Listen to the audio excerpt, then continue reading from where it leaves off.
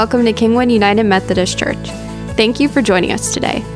Wherever you're listening from and whatever service you're listening to, we strongly believe because of our Lord and Savior, Jesus Christ, there is always more to life.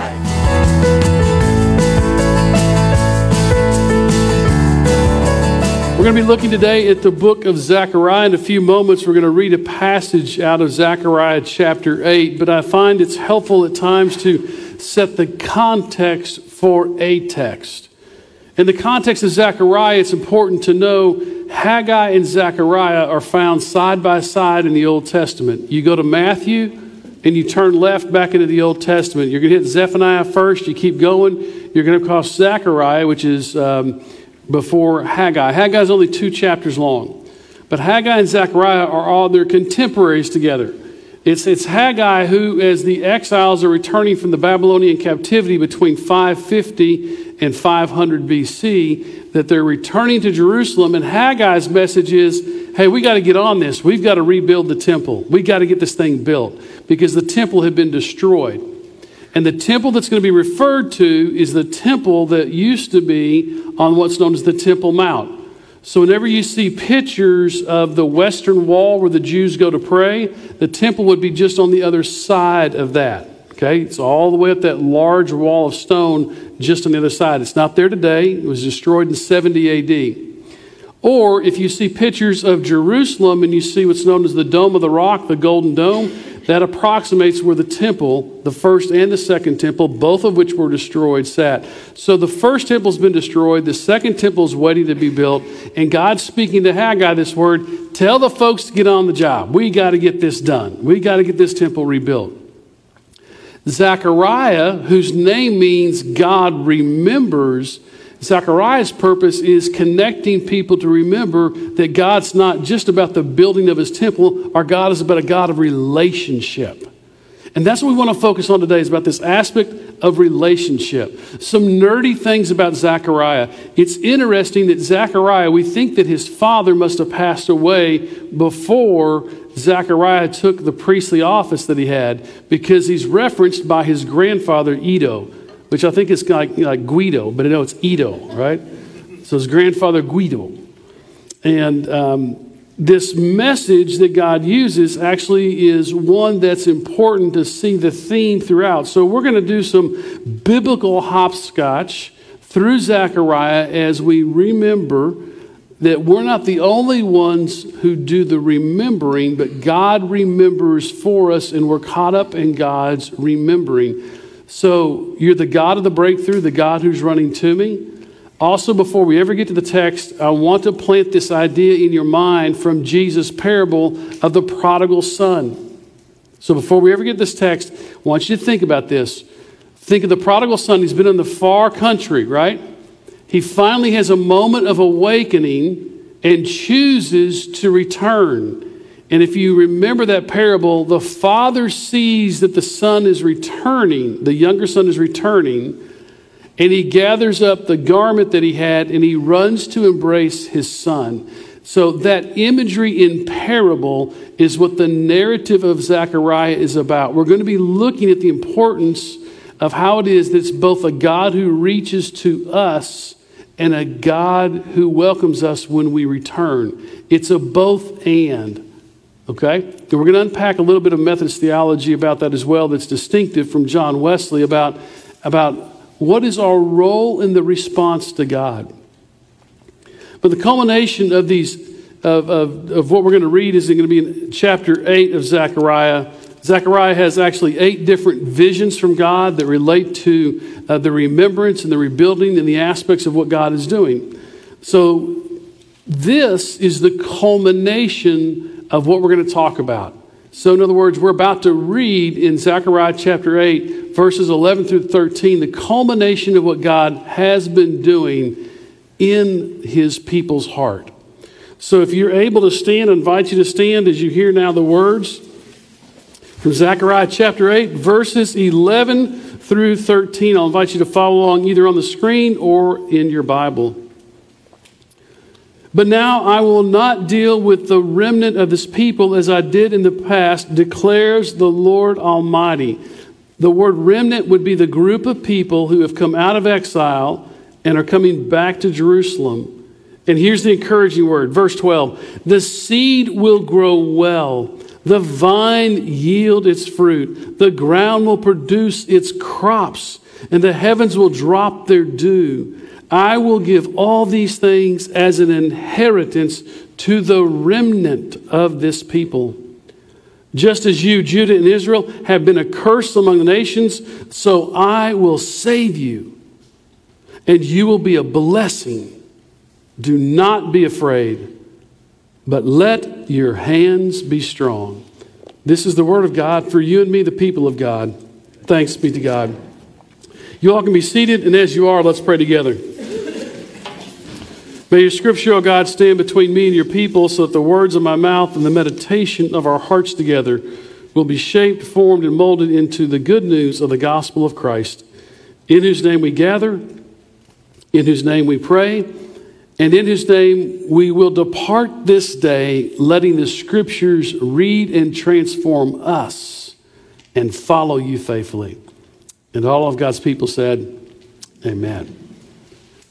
So you're going to hear endless stories about my aging grandson who's almost 2 now, right? So I'm a grandparent for the first time, and it's amazing, all the stuff. The best part about being a grandfather is don't tell anybody, but I haven't changed the dirty diaper yet. And I use that word yet with emphasis. I know the day is coming. When we go to visit him, and my wife Shawn says, well, it's been a week, we haven't seen David. We have to adjust our schedule to go see the grandchild. When we see him, he always is so excited to see us. But when my wife and I are walking up, there is a bit of pain involved in that encounter. That joyful sense of reunion, he looks and smiles at us both, but guess who he always goes to first? Grandma. Her name is Grammy, or as he says, Guinea. The moment of that reunion, the moment of that connection, it's really amazing. It's amazing to watch, to see the growth, what's happened in his life, the new language he's using, his new expressions. He's learning how to use his tongue and his language. So last night we got the text, he says like this, I love you. Learning how to get the inflection with all of his tongue. There's a transformation that's happening, but a relationship that's established. This is the model of what's happening in Zechariah. Haggai tells everybody, get that temple built. Zechariah reminds the people it's about a relationship and returning to God. And God returning to you. Everything that we need to know as we play now, I'm going to call this biblical hopscotch through Jeremiah. We're going to look at Jeremiah chapter 1, verse 3 to begin with. If you have your Bible, you can mark it and underline it if you want, because that's the theme of the whole book. Therefore, tell the people, this is what the Lord Almighty says. Return to me, declares the Lord Almighty, and I will return to you, says the Lord Almighty. What's really fascinating when you use biblical study tools, you read the text, and the text tells you the hints about its authorship. So did you notice that in both places you see the phrase, the Lord Almighty? It tells us throughout Zechariah, this is the single distinction used. Every time God's referred to, it is the Lord Almighty. And because of that, we know it's Zechariah who has penned these words with consistency. There's a joint part of this relationship. Return to me, declares the Lord Almighty, and I will return to you. It is a God who wants us to return, and the responsibility that we have to do some returning. So we're Methodist, and we talk about a Wesleyan Methodist heritage. We are first Christians, and then I like to say it's seasoned or through the lens of a Wesleyan theology. An emphasis on grace, an open table of communion, a belief in the scriptures that transform our lives. And one of the aspects, and when we understand about salvation, is that we believe God is the one who does the saving. We're the ones who respond. So to nerd out a bit, this is called the Arminian Wesleyan influence of free will. In other words, Joseph Arminius was read by John Wesley, And when we talk about this free will that we have to respond to God, this is what that means. Wesley emphasized that God's grace and God's love so greatly pursues us that even our desire to respond to God is a response to God reaching for us. And what Wesley was wanting to emphasize is to help people understand you do nothing to save yourself. Even your turning to God, even the turning of your life to God is a response to a God who loves you. 1 John, we love why? Because God first loved us. So this idea is that God is reaching to us, but it cannot be separated from the reality that there is a responsibility that we have on our side of the relationship to move towards God. If we move on in Zechariah chapter 1, verse 16, this is what the Lord says, I will return Jerusalem with mercy, and their house will be rebuilt, and the measuring line will stretch out over Jerusalem, declares the Lord. This is important that God is the one who's actively involved in our being returned to Him. God is actively involved in bridging the gap between us and God. Think of the life of Christ. God coming in human form to bridge the gap between us and God, dying for our sins, reaching toward us. It's the activity of God doing the saving, us doing the responding. So what happens is we get caught up in God's story. It's not our story. It's God's story that we allow our lives to be absorbed into. But free will means we get to choose to do that. It's a simple concept. I see Jake back here.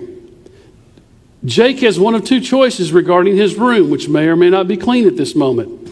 Ooh, I saw that. You might want to work on that this afternoon, Jake. You can help out, Ty. If a child voluntarily cleans their room and the parent comes in, it brings great joy to the parent's heart. Can I get an amen? Yeah. But sometimes the parent asks the child to clean the room. What brings joy to the relationship? Something that's mandated or something that's voluntary? You know the answer, the voluntary act, right? The non-mandated. This relationship we have with God is not mandated. It's a voluntary response because of the relationship.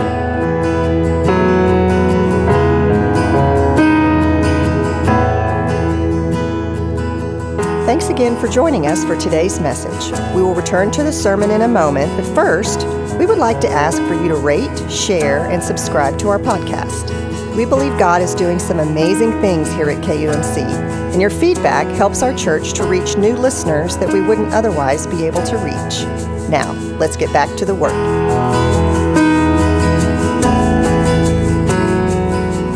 This gets picked up in Zechariah chapter 3, verse 4, when we understand that returning and being returned to God is about God's forgiveness.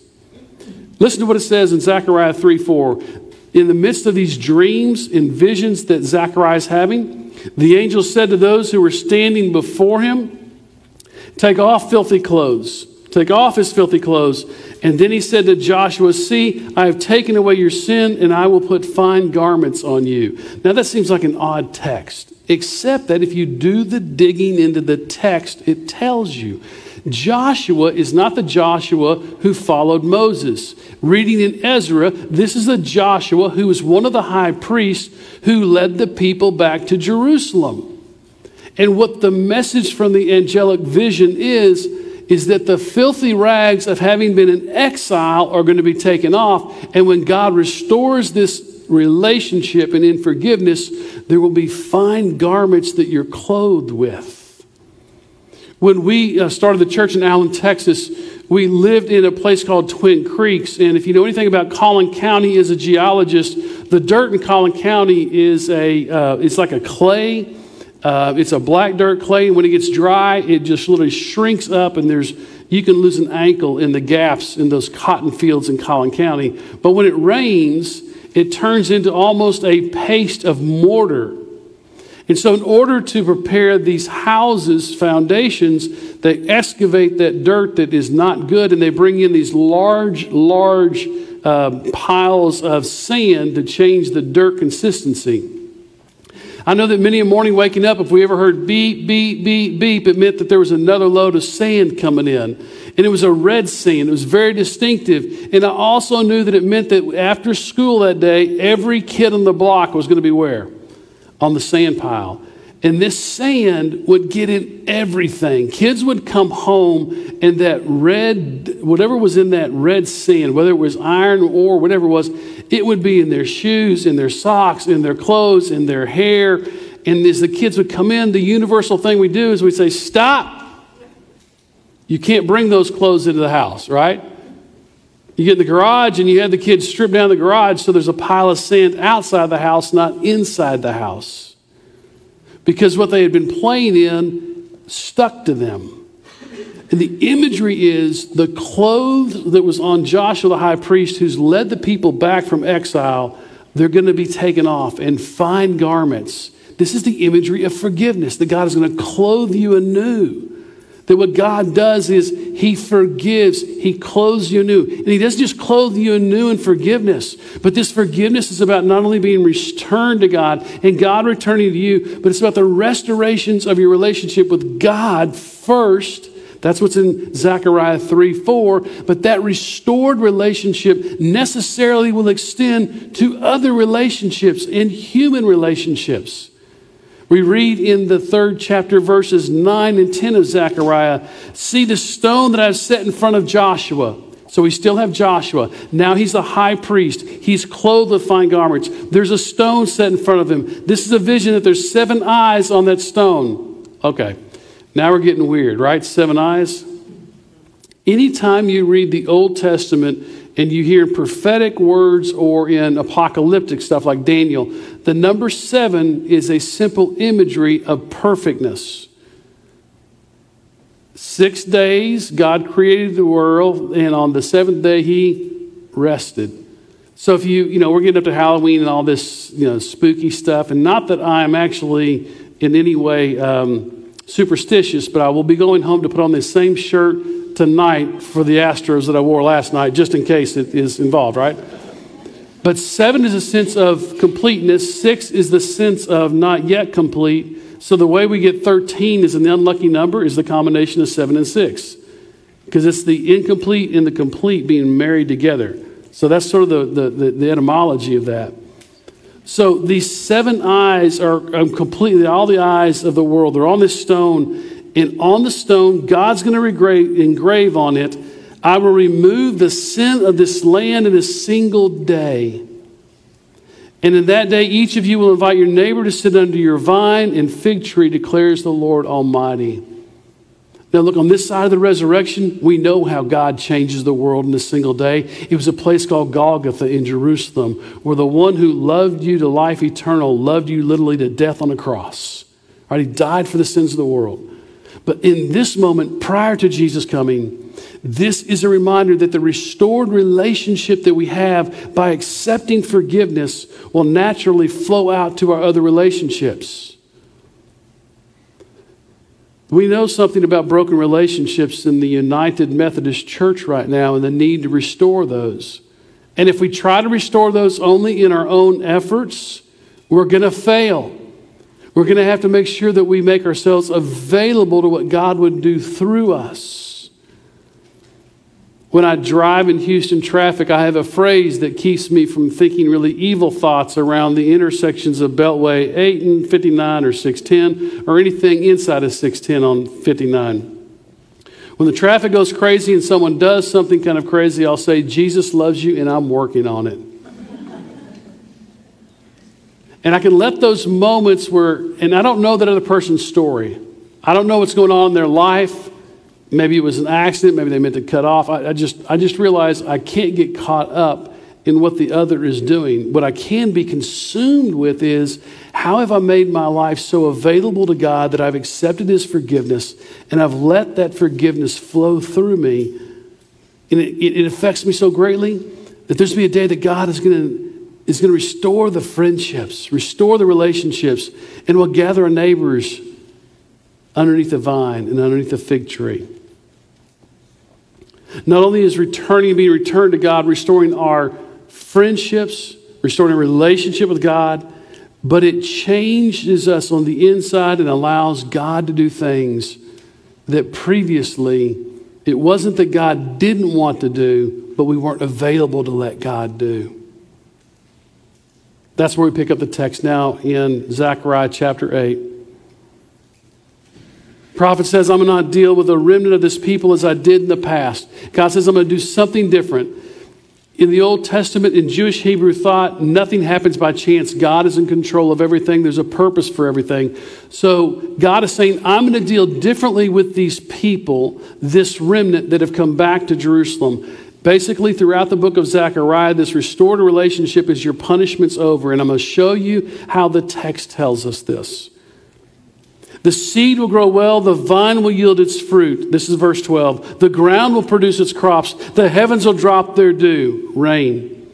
I will give all these things as an inheritance to the remnant of these people. All these blessings of God will flow from this group that has moved back, not just to restore and rebuild the temple, as Haggai says, but to restore their relationship to God, as Zechariah is pleading with them to do. If this were the Message translation written to us today, it would be this. Behold, church, COVID is over. Inflation's going down. The cost of gas is going down. I mean, these would be the things that tell us there's a flow of abundance. Then, verse 13 carries the weight of all of this. When you read in the Hebrew, sometimes when we translate that, it reads straight across and we miss the nuances of the language. So I'm going to read verse 13 if we take the nuance of the Hebrew. Just as you, Judah and Israel, and your names have been used as a curse among all the nations, I'm going to save you, and I'm going to make your name a blessing, so that where it was a curse, now it's a blessing. Do not be afraid, but let your hands be strong. The culmination of when we choose to respond to being restored and returned to God, even our thought of turning is God saying, I want that relationship with you. It's accepting that forgiveness. It's so deeply letting it seep into our bones that it affects the relationships around us. I'll tell you how this gets practical in a couple of ways. 3 things highlighting. First, how does this happen for your life? You don't listen to it, go have lunch, watch the Astros, and never think about it again. It won't work for you that way, okay?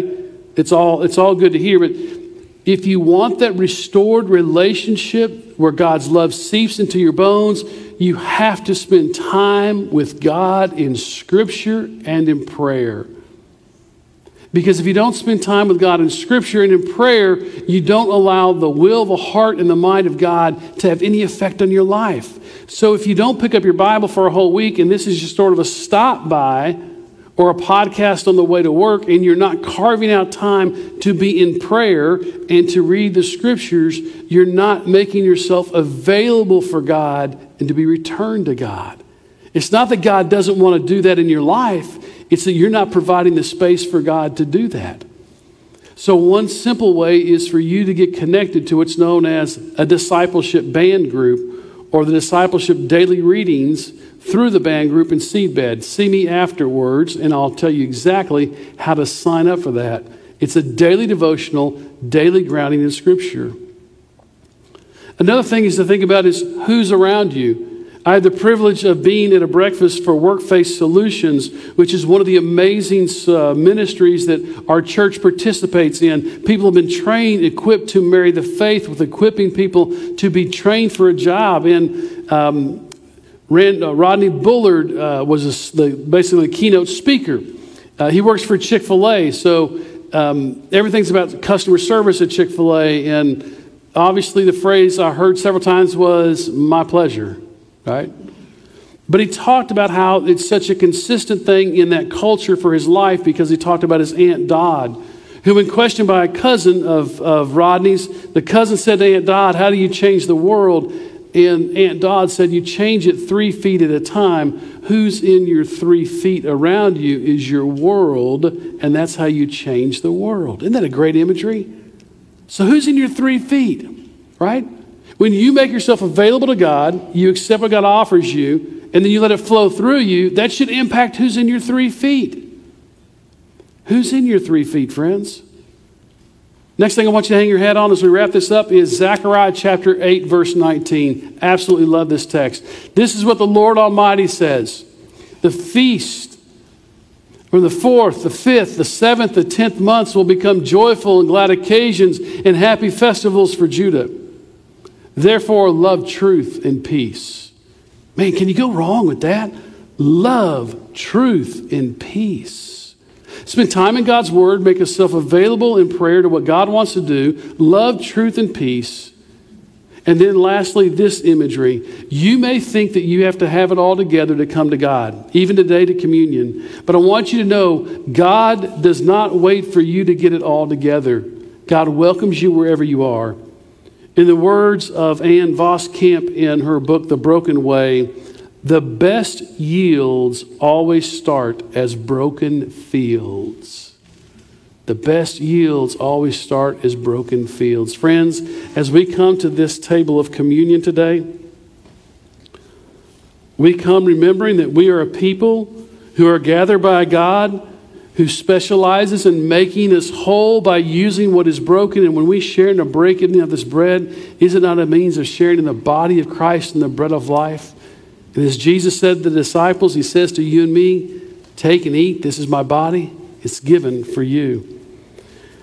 And the cup over which we give thanks, this cup of forgiveness is given for all.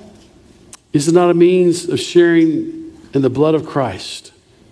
Let's pray together. Oh God, as we seek to know how we return to you, and you are the one who welcomes us in return, pour out your Holy Spirit upon these elements of the bread and the cup. Make them be for us the body and blood of Christ, that we might be for the world the body of Christ redeemed by his blood. Make us one with Christ, one with each other, and one in ministry to all the world until Christ comes in final victory and we feast at his heavenly banquet. Through your Holy Spirit and your holy church, all honor and glory is yours, Almighty God, now and forever. Amen.